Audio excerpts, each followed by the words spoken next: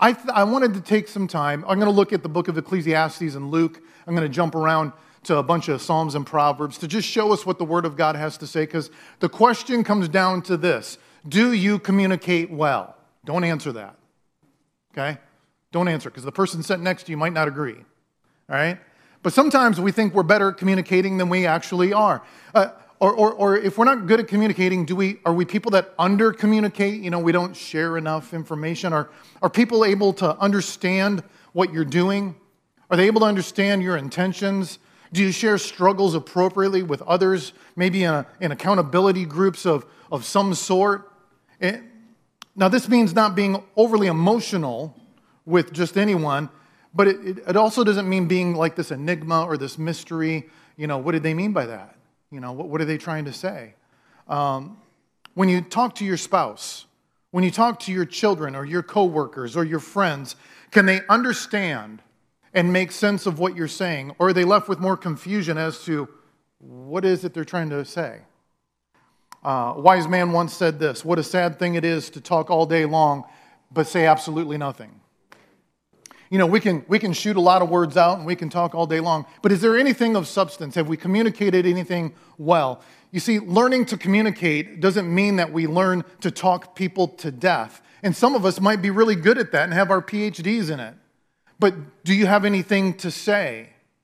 Because the goal is this: when it comes to communication and when it comes to relationships, it's being able to hear what's being said and being able to process that well. And if we don't learn how to communicate, then how will we know what others expect from us?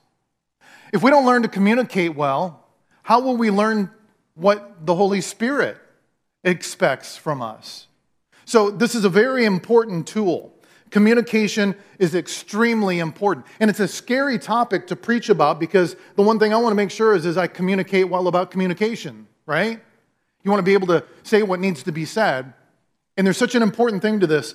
There was a strategic general. He was asked for input on a plan of attack. And they asked him, what would be the most strategic move that we could make to win the war? And you would have thought that he might have said, let's attack all the ground troops. Let's get everybody and let's just rush them like a blitz. And we'll take them out. Or you thought he might say, you know what? Let's bomb the headquarters, because if we bomb the headquarters, that would be great. But that's not what he said. Here's what his answer was. He said, take out their lines of communication. And they said, what? He said, take out their lines of communication. He said, because if the general and any of the other colonels and leaders can't communicate to the troops of what to do, he said, chaos will ensue and we will have already won the war, because communication isn't happening. And I thought to myself, wow, that's really good. And isn't it exactly what the enemy does to you and me? Tries to knock out the lines of communication so we're not communicating with our Heavenly Father. All the enemy will do is he'll bring some miscommunication our way, and we self-destruct because we don't understand. So communication is vital to life. It's vital to relationships. And when you don't have good communication, what happens is there becomes this disconnect. A disconnect happens. We become disconnected from those that are the closest to us. And when that disconnect sets in, it leads to discontent. We're not happy with what we have. And we start craving what everybody else has because we're discontent, which then leads to discouragement. We become discouraged in life. We become discouraged with everything and with everybody. And before long, what we do is we want to quit.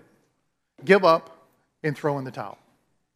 Now, what I want to talk to you about today, I'm not talking about communication like how to become a better speaker, okay? I'm not talking about that. I'm not talking about how to become a better wordsmith. That's part of it.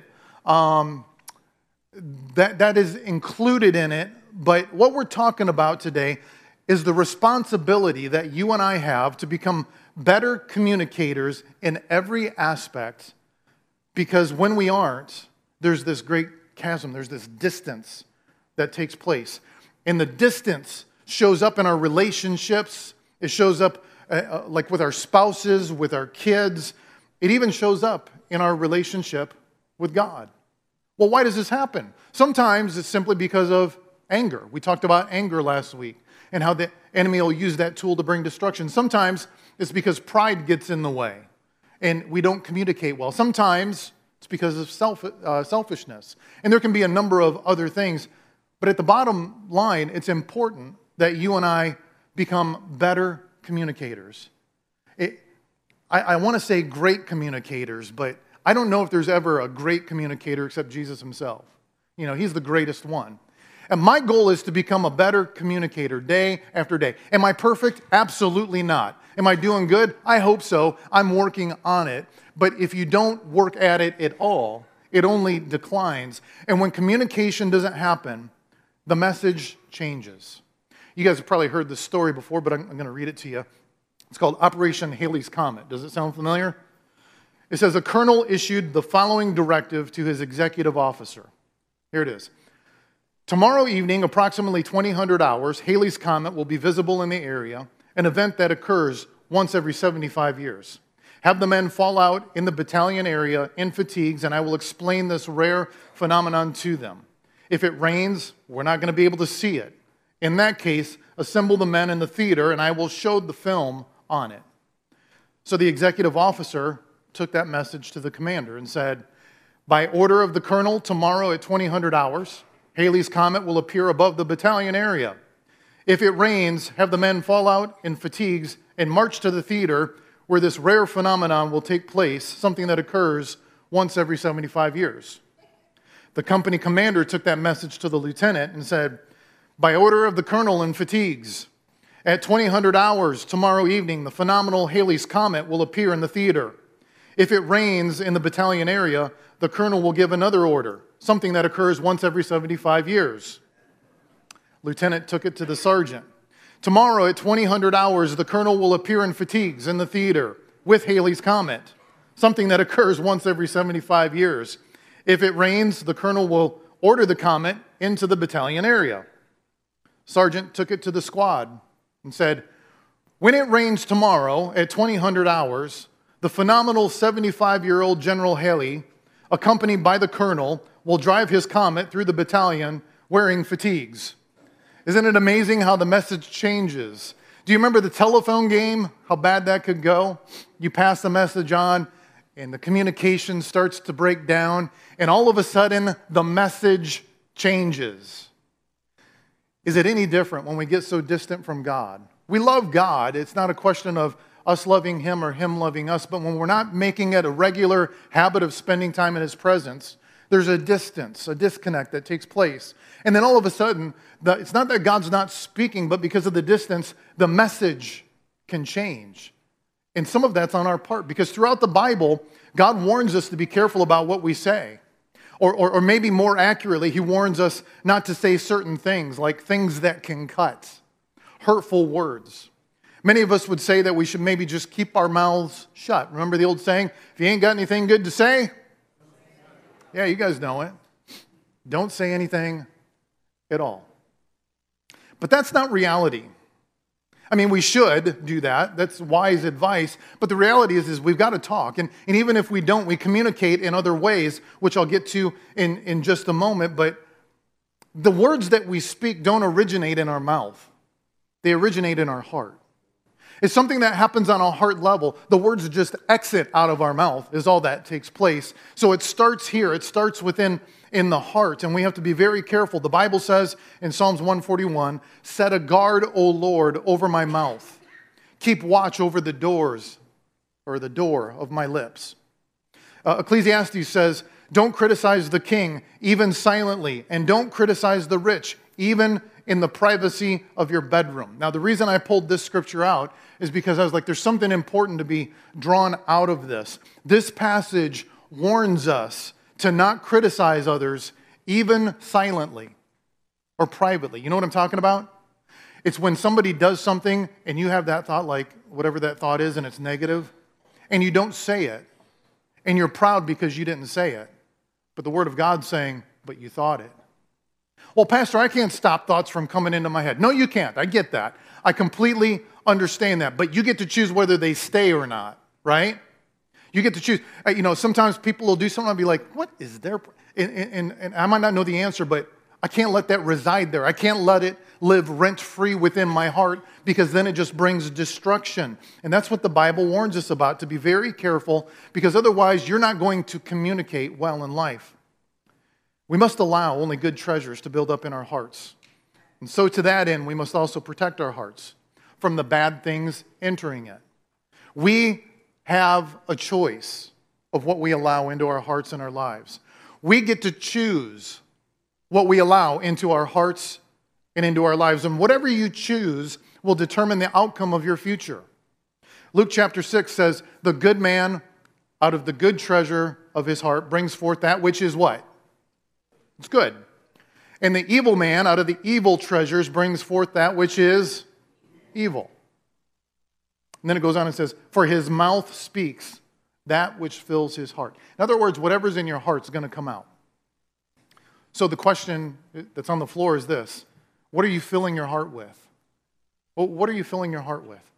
When we talk about the way that we speak, we usually assume we're only talking about our words, but really we communicate in three ways. Here's number one, verbal. Write verbal down.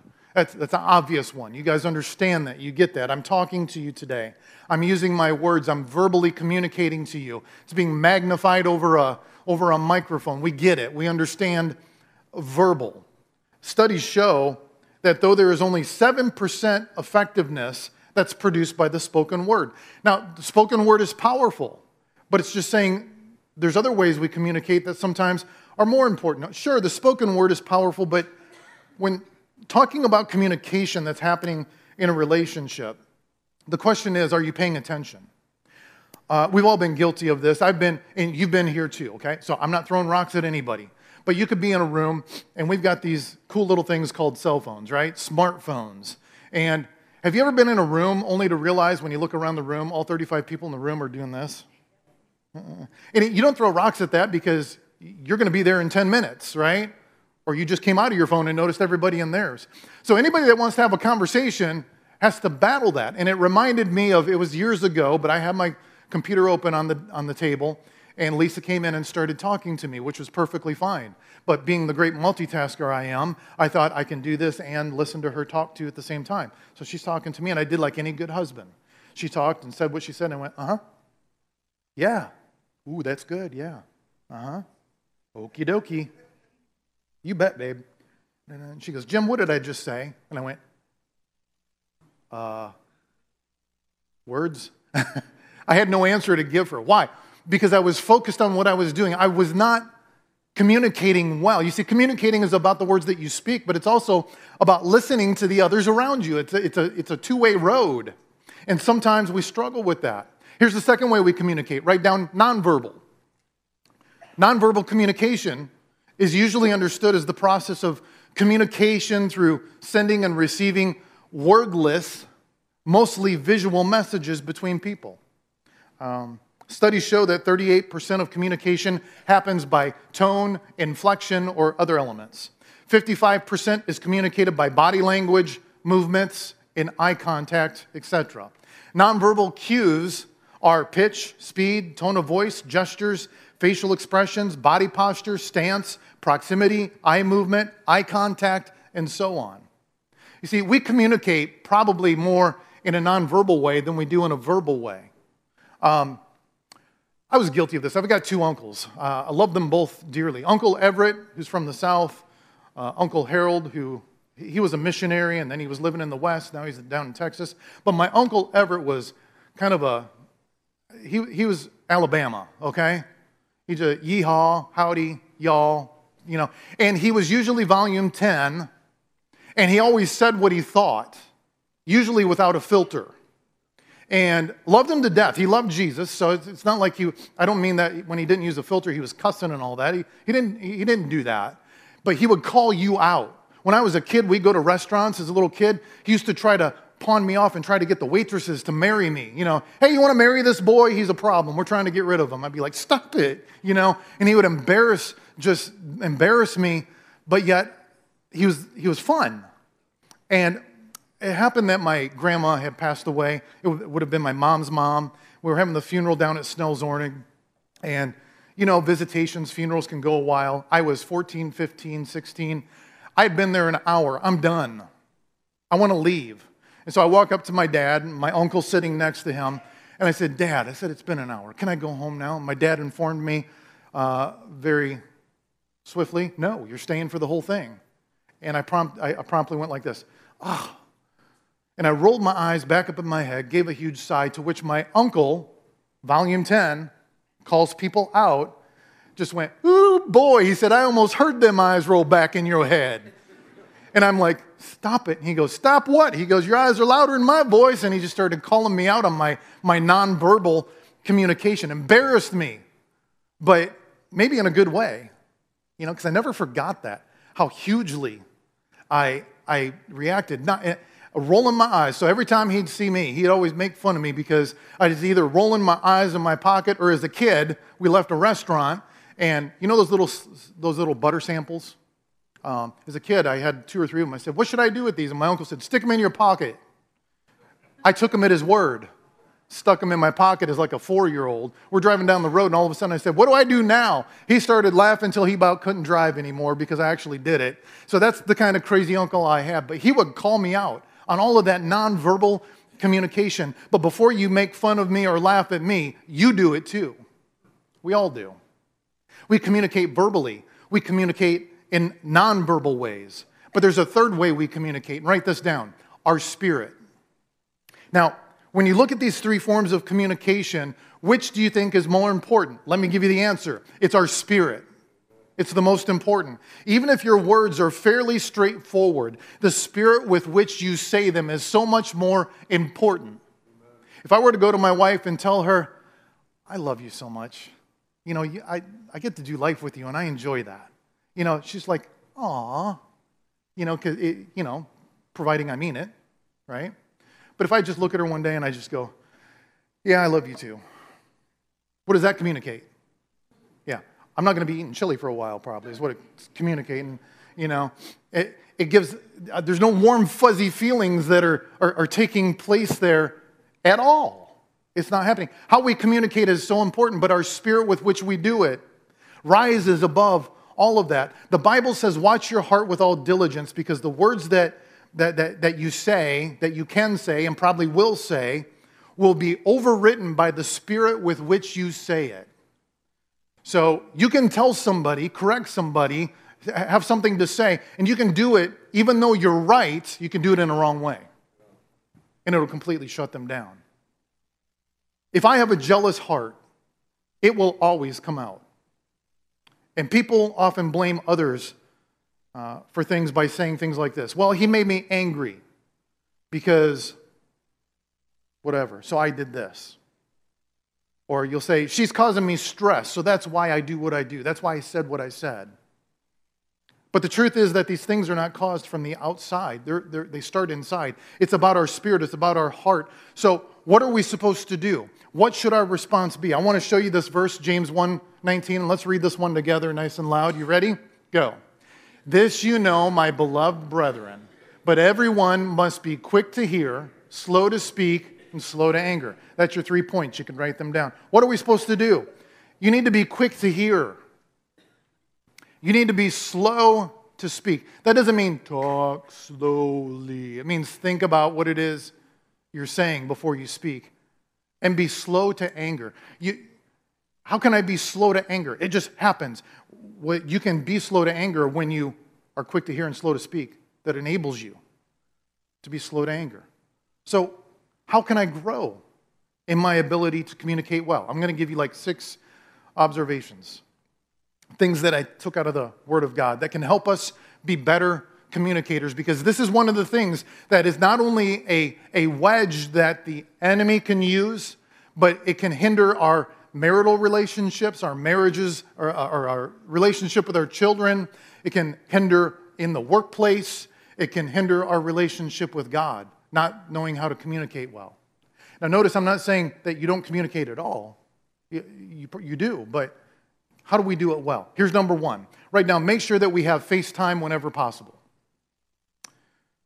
Now, I'm not talking about FaceTime that we're familiar with today. It's not a social network or platform. It's making sure that we are making it a priority to spend time face-to-face with one another. Many times we wonder how we've grown so distant. And we feel like we're so far away from the people that we love, but we have to ask the question, when's the last time we spent any real time with them? You know what I mean? Real time. Face to face. Whether you're facing a crisis, stress, joy, good news, bad news, the most important thing to consider in sharing in those times is face-to-face time. We have to be there in that moment so that we can have that eye contact with one another, so we can read each other's nonverbal cues, so we can have that face time. It's about giving real time and attention to those people in our lives that we prioritize highly. We can't be doing something else when we're with them. We have to give them our attention.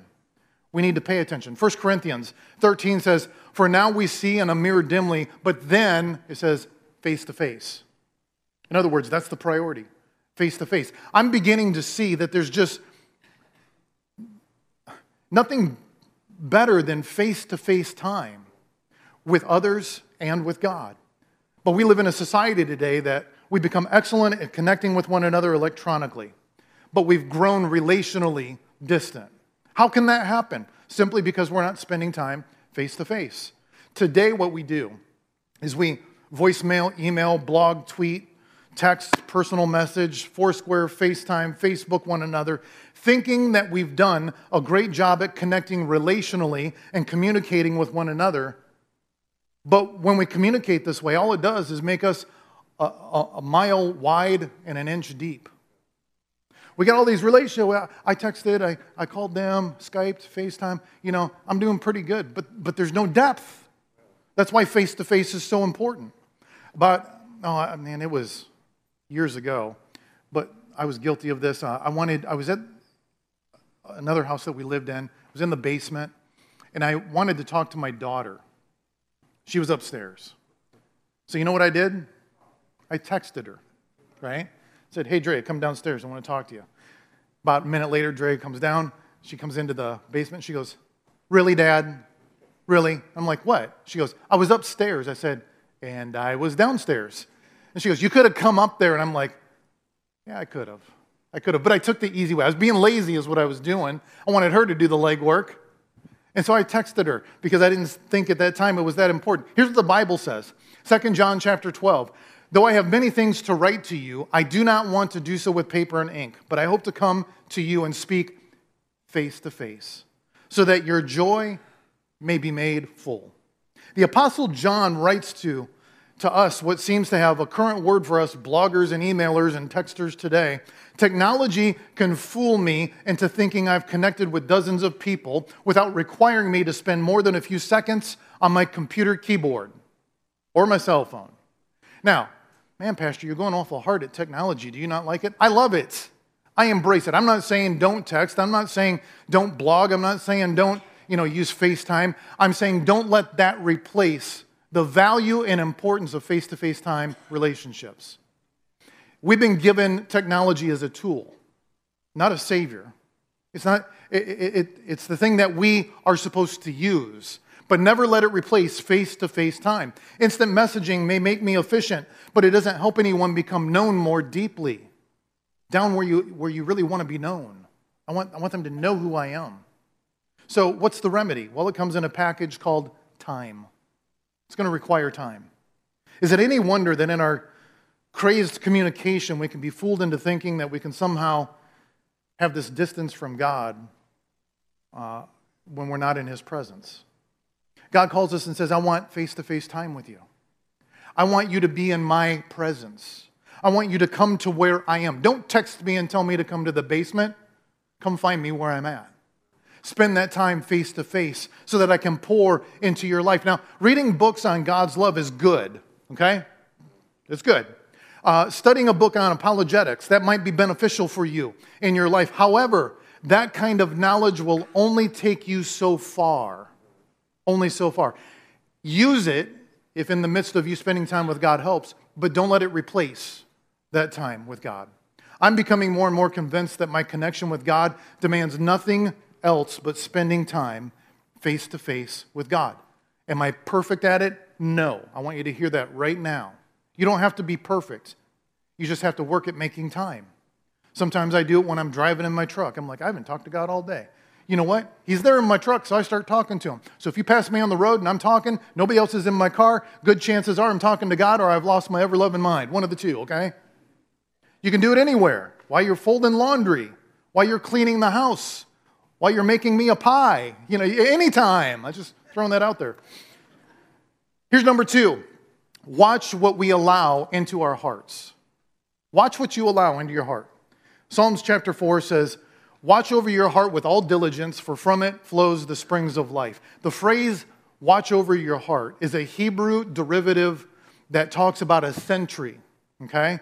Make sure, in other words, that the sentry, the guard, is set to watch over your heart. Think of the Buckingham Palace guards, right? They stand there tall. They don't move. They don't smile. They don't flinch. And they stand guard over that gate. So only what's supposed to go in and what's supposed to come out happens. Things that are not supposed to come in, they will stop it. Things that need to get out, they'll go remove it. So the Bible's literally saying, set that kind of a guard over your heart and get rid of the things you know you need to get rid of. And start putting in the things that you know you should. Make sure the sentry is on the ball. Watch over your heart. You can either build good things or evil things. Yeah, it just depends on the condition of your heart. The choice is yours. The words that you speak, they will be words that come from your heart, so be very careful what you allow into your heart. When I talk to somebody I don't know, if I've met them and we have no history, here's what I do. I let them talk first. I ask them a couple questions and I let them talk. Because in 10 minutes, I can kind of identify where their heart's at. Doesn't mean I know them perfectly. Doesn't mean we have some great relationship. It's just within approximately, there's no magical formula, okay? But in approximately 10 minutes, I can identify where their heart is at because as they talk, what is in their heart is coming out. What they're passionate about, what they care about, what they don't care about, what they think about this, what they think about that. I can identify that quickly. And how does that all work? Well, I'm listening not to just the words that are passing by their lips.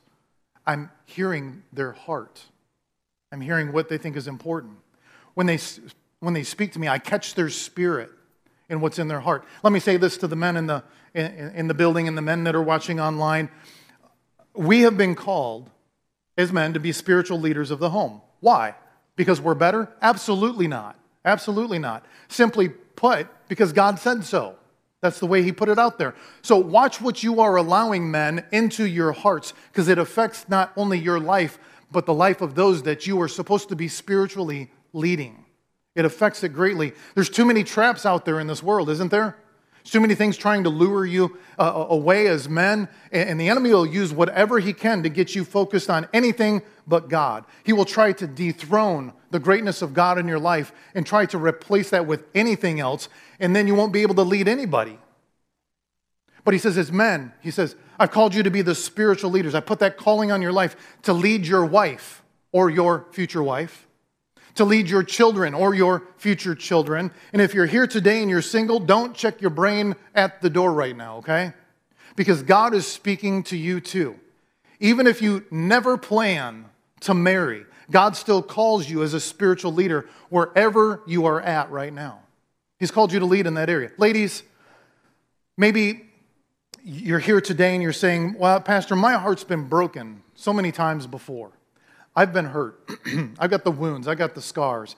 And I don't want to even think about relationship. Can I just caution you to be very careful? Because if you get to a place where you say that, or start to communicate that there's these demands on any potential relationship that's going to take place, you start to say things like, well, if I get in a relationship, then he better, and then fill in the blank. You see, be very careful of that.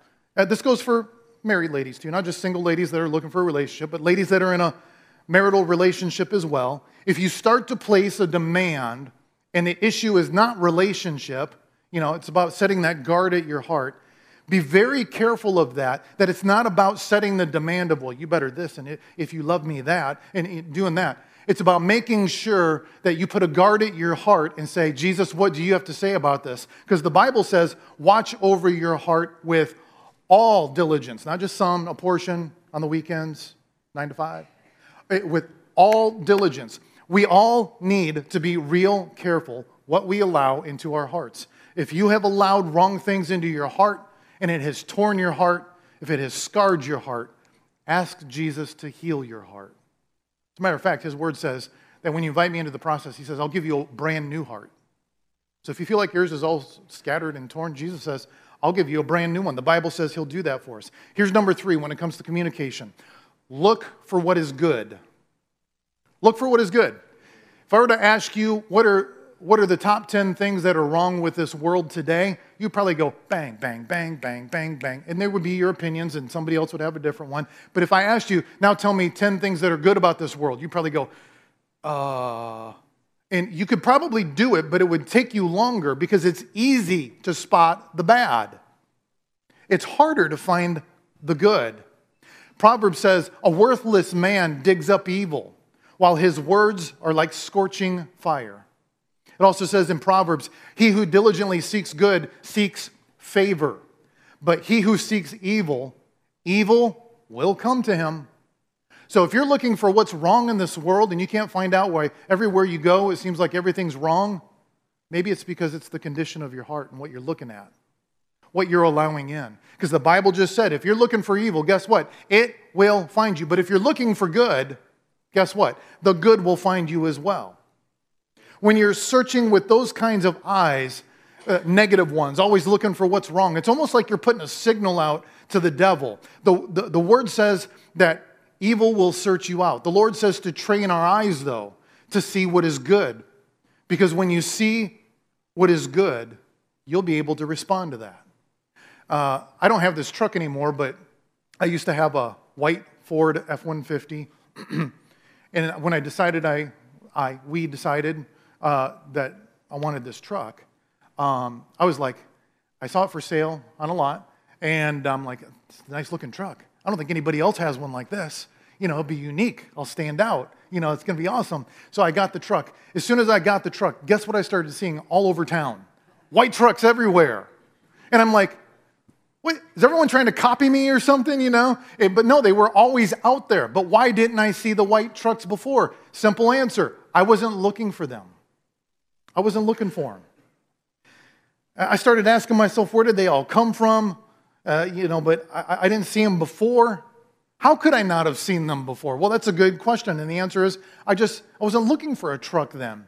Once I started looking, I noticed trucks all over the place and in many different shapes and styles and colors, but I saw an awful lot of white ones, thinking I was unique or special. Well, this is the way it works in relationships. If we're going to become good communicators, we're going to have to start looking for the good in one another. And if you will look for the good in one another, guess what? You will find it. But you have to look. You can't wait for it to just be dropped in your lap. When we're talking about finding the bad in people, that's easy. You don't even have to think about that one. But you and I must start by looking for what is good. Here's number 4. Write down, learn from the wise. If you're going to become a good communicator, a better communicator, learn from the wise. Learn from them and see how relationships can grow. Hang around people who use their words wisely and learn from them. In the Old Testament, words have power to them, as they do today. But words, especially in the Old Testament, they understood the power, the impact of the words that they used. You can use words to bring healing, or you can use words to bring harm. It just depends how you choose to use those words. Proverbs 12 says, rash language cuts and maims, but there is healing in the words of the wise. So you can choose the words that you use. You need to choose to either use your words to get your own way and hurt each other, or use your words in such a way that God can bring healing to people and rebuild relationships. Proverbs 18 also says, death and life are in the power of the tongue, and and those who love it will eat its fruit. Did you know that you have the power of death and life right here, your tongue? My granddaughter, I can't believe I'm saying that. It's still kind of weird. It's like putting on a new sweater, you know, it's like, eh. But, I'm a grandpa. Can you believe that? I'm affectionately known as Pop Pop, while Lisa is known as Glamma because she's the glamorous. I can't say the other word, but she has learned recently, at 7 months old, she's discovered her tongue, right? little kids start moving and figuring out, they build up their neck strength and do all of that. Well, now she's learned that she's got a tongue, and she's starting to say babbling words, ba ba ba ba, doing all this stuff. But she'll look at you and say, "Hey, Charlie Rose, how are you doing, baby girl?" And she'll talk to me a little, and then she'll go, she'll stick her tongue out. And so I'll stick my tongue back at her, and then she goes to the side, and she's trying to look at it. And she starts doing circles. And then she moves her tongue. "Oh, no, we're going this way." And she's just so excited that, what is this thing? The Bible says that before she even knew she had a tongue and knows what a tongue is all about, the power of death and life reside there. Obviously, I hope she grows up and uses it for good. But I know me growing up, and sometimes I didn't. And the good news is God is always gracious to forgive us, but we must learn to use our words wisely because there's so much power there. How can I learn that? Learn from hanging out with other wise people.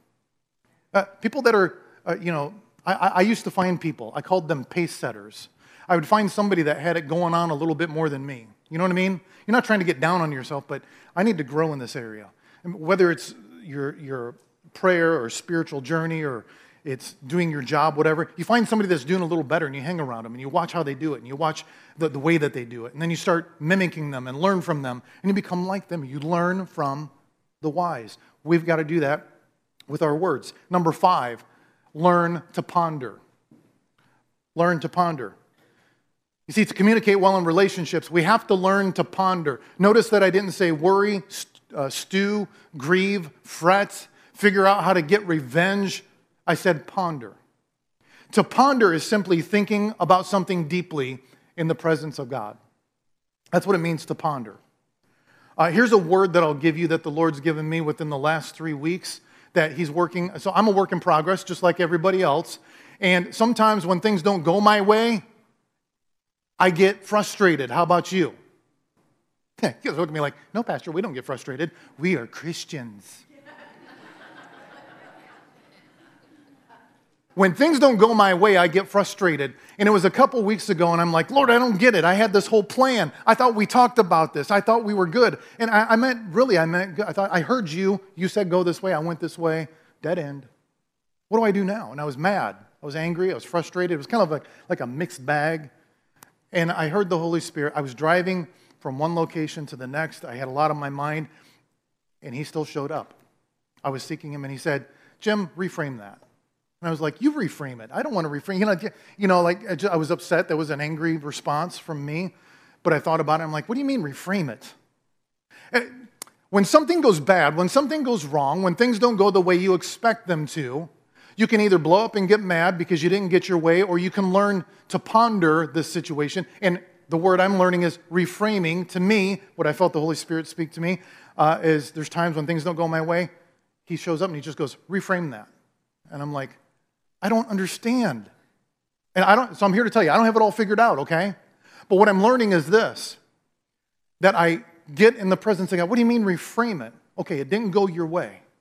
But look for the good in it. Do you see any good? And I go, "Yeah, I see good." He goes, "Pick those pieces up." So mentally, I'm grabbing these pieces, okay? I've got them. Okay. What about the rest? He goes, "Get rid of it. Just let it go." That's the stuff that drags you down. So let it go. Hold on to the good. Now use that. Build something and reframe what's going on in your life.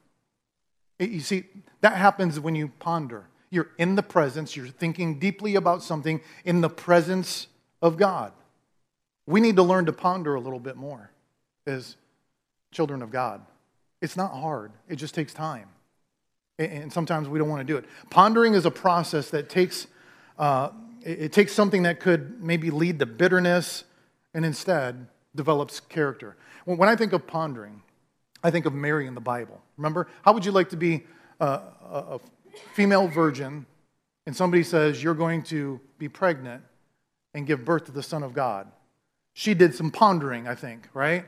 "God, you better talk to me because this ain't looking good." I think the only one that might have pondered more than her was Joseph.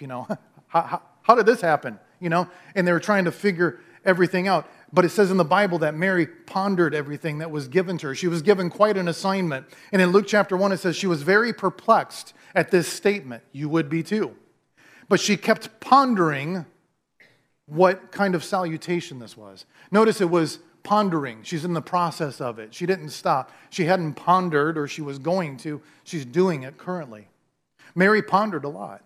In fact, when it was told that she would bear a son and he would be called the Son of God, it says that Mary treasured all of these things, pondering them in her heart, completely keeping it into the presence of God. When you ponder something in your heart, you're taking something that could be destructive and bitter, and you're working it until you see God in the midst of it. Too many times, we speak before we think. Can we agree on that? I know we don't want to, but a lot of times that happens. And we give people a piece of our mind, tell them what we think. You see, we don't take time to ponder. We just say things that we regret later. Maybe we're getting in an argument, and we wish we could take those words back, but you can't take them back. They cut somebody, and it hurt them. Had we pondered, maybe that wouldn't have happened. So we need to work at our pondering, because if your minds go blank, we tend to just start firing words randomly. I had a teacher in school who made this statement, and I never forgot it. He said, if your mind goes blank, don't forget to shut off the volume. So in other words, if your mind goes blank, don't just start spewing at the mouth. That's a good time to be silent. That's a good time to ponder. See, pondering helps you. It's not just fretting, worrying, thinking, rehashing. It's reflecting, mixed with tears and prayers and faith that all that God has taught you until He gives you a better perspective so that you can rise above it. And the last thing is simply this. How can we become a better communicator? Never keep love unspoken. Never keep love unspoken. Concealing your love is the worst. That's worse than a public rebuke. That's why God says, that's what He says, and too many times we think that it's that lack of communication. We're just trying to punish the other person. But everybody needs love, amen? Everybody loves to be appreciated. Do you guys agree with that? But yet it's one of the things we do the least of. It's one of the things we do the least of. We're not very good. And I'm not saying that as a downer. It's just, if something's not right, it needs to be addressed. And one of the things I think needs to be addressed, me personally, is I need to get better at appreciating those around me. I think we as a church need to get better at appreciating those that are around us. Don't withhold love from somebody or withhold appreciation from somebody because they made you mad. Yeah, you might not say it in that exact moment, but don't let it become a wall that you build to keep people out. See, we talked the other week about anger. It's okay to be angry. The Bible says, be angry, just don't what? Sin. Yeah, don't sin. And when we withhold love from one another, when we withhold appreciation from one another, for whatever reason, our communication breaks down. We adopt an attitude and a vocabulary that says, I love you, I told you I love you, if it ever changes, I'll let you know. That's not very loving. If I were to look at my wife and I said, she's like, do you love me? Geez Louise, 1991, we stood on this altar, I told you I loved you, if it changes, I'll email you, okay? That's not going to go over very well, is it? No. Because people want to be loved. People want to be appreciated. Every one of us. And if you're here today and you're saying, I don't need that much, maybe not, but you still need it. We live on that. We thrive on that. When we withhold that love from others, we're being disobedient to the Word of God. And it only brings further discontent, and discouragement. A lot of dis is going on right there, right? Because we don't want to communicate well. Ultimately, there will be a distant, a chasm that we'll feel we can never cross it, but we can do something about it today. Maybe you came in here today and you thought, yeah, there's this gap in my relationship with God or my relationship with my family. You can do something about that today. May we be a people who are no longer limited in our relationships, but that communication will become a tool that we can use to bring healing and hope, that we can use it to share love and encouragement in the lives of those around us. How do we do that? Spend time. I know it's valuable. I know you're busy. We're all busy. And you can't meet everyone every day, and you definitely cannot make everybody happy. You have not been called to be a people pleaser. You and I have been called to please One and only one, Jesus. And it's that love. And then that love, he says, that same love, love one another. You have to look at and prioritize how you spend that time. But you spend that time with one another, being careful what you allow into your hearts. It's our choice. We choose what gets in there. Look for what is good. Look for what is good. I'm going to say it again. Look for what is good. I'll say it one more time. Look for what is good. Why do you keep saying that? Because we miss that one time and time again. We've got to hear it over and over. Look for what is good. When you came to church today, chances are there was some reason, something that happened, and it crossed your mind, man, I just don't even want to go to church. You know, we just got to take care of this. I got to do that. This is falling apart. Our pets are exploding over here. It's just, everything's a nightmare. Look for what is good in the midst of that. Maybe it's something more serious, going through a health issue, going through a relationship problem. Look for what is good. Oh, you mean to tell me there's something good in the midst of this? Yes. Well, what is it? Can't tell you. Well, how do I find it? Ponder. Get in the presence of God and look for what is good. If you look for it, you will find it. Flip side's dangerous too. If you look for the bad, you will find it. It's not hard. Learn from the wise. Learn to ponder. And these are all things that we can do. And may we learn to communicate our actions and our words and our spirit in healthy ways that bring glory to God. Amen. Father, I thank you so much for your love. I thank you for your grace. I thank you that I can stand up here and preach about this knowing I am not perfect at it, but that same grace is here for each and every one of us. Lord, for those that are here today and they're hurting because of words that have wounded them, Father, I pray that as they invite you into the process, that you will heal their hearts. For some of us here today, Lord, we've been wounded by others, we've been offended by them, and it just boils down to communication. Lord, help us to be a people that ponder, get in your presence, until we get to the place where we can mold it and shape it till we see you in the midst of it, Jesus. And Father, help us. Please help us look for what is good. Will you teach us? Will you show us even this week ways that we can appreciate the people in our life that are important to us and speak words of life? We ask in Jesus' name. Amen. Amen.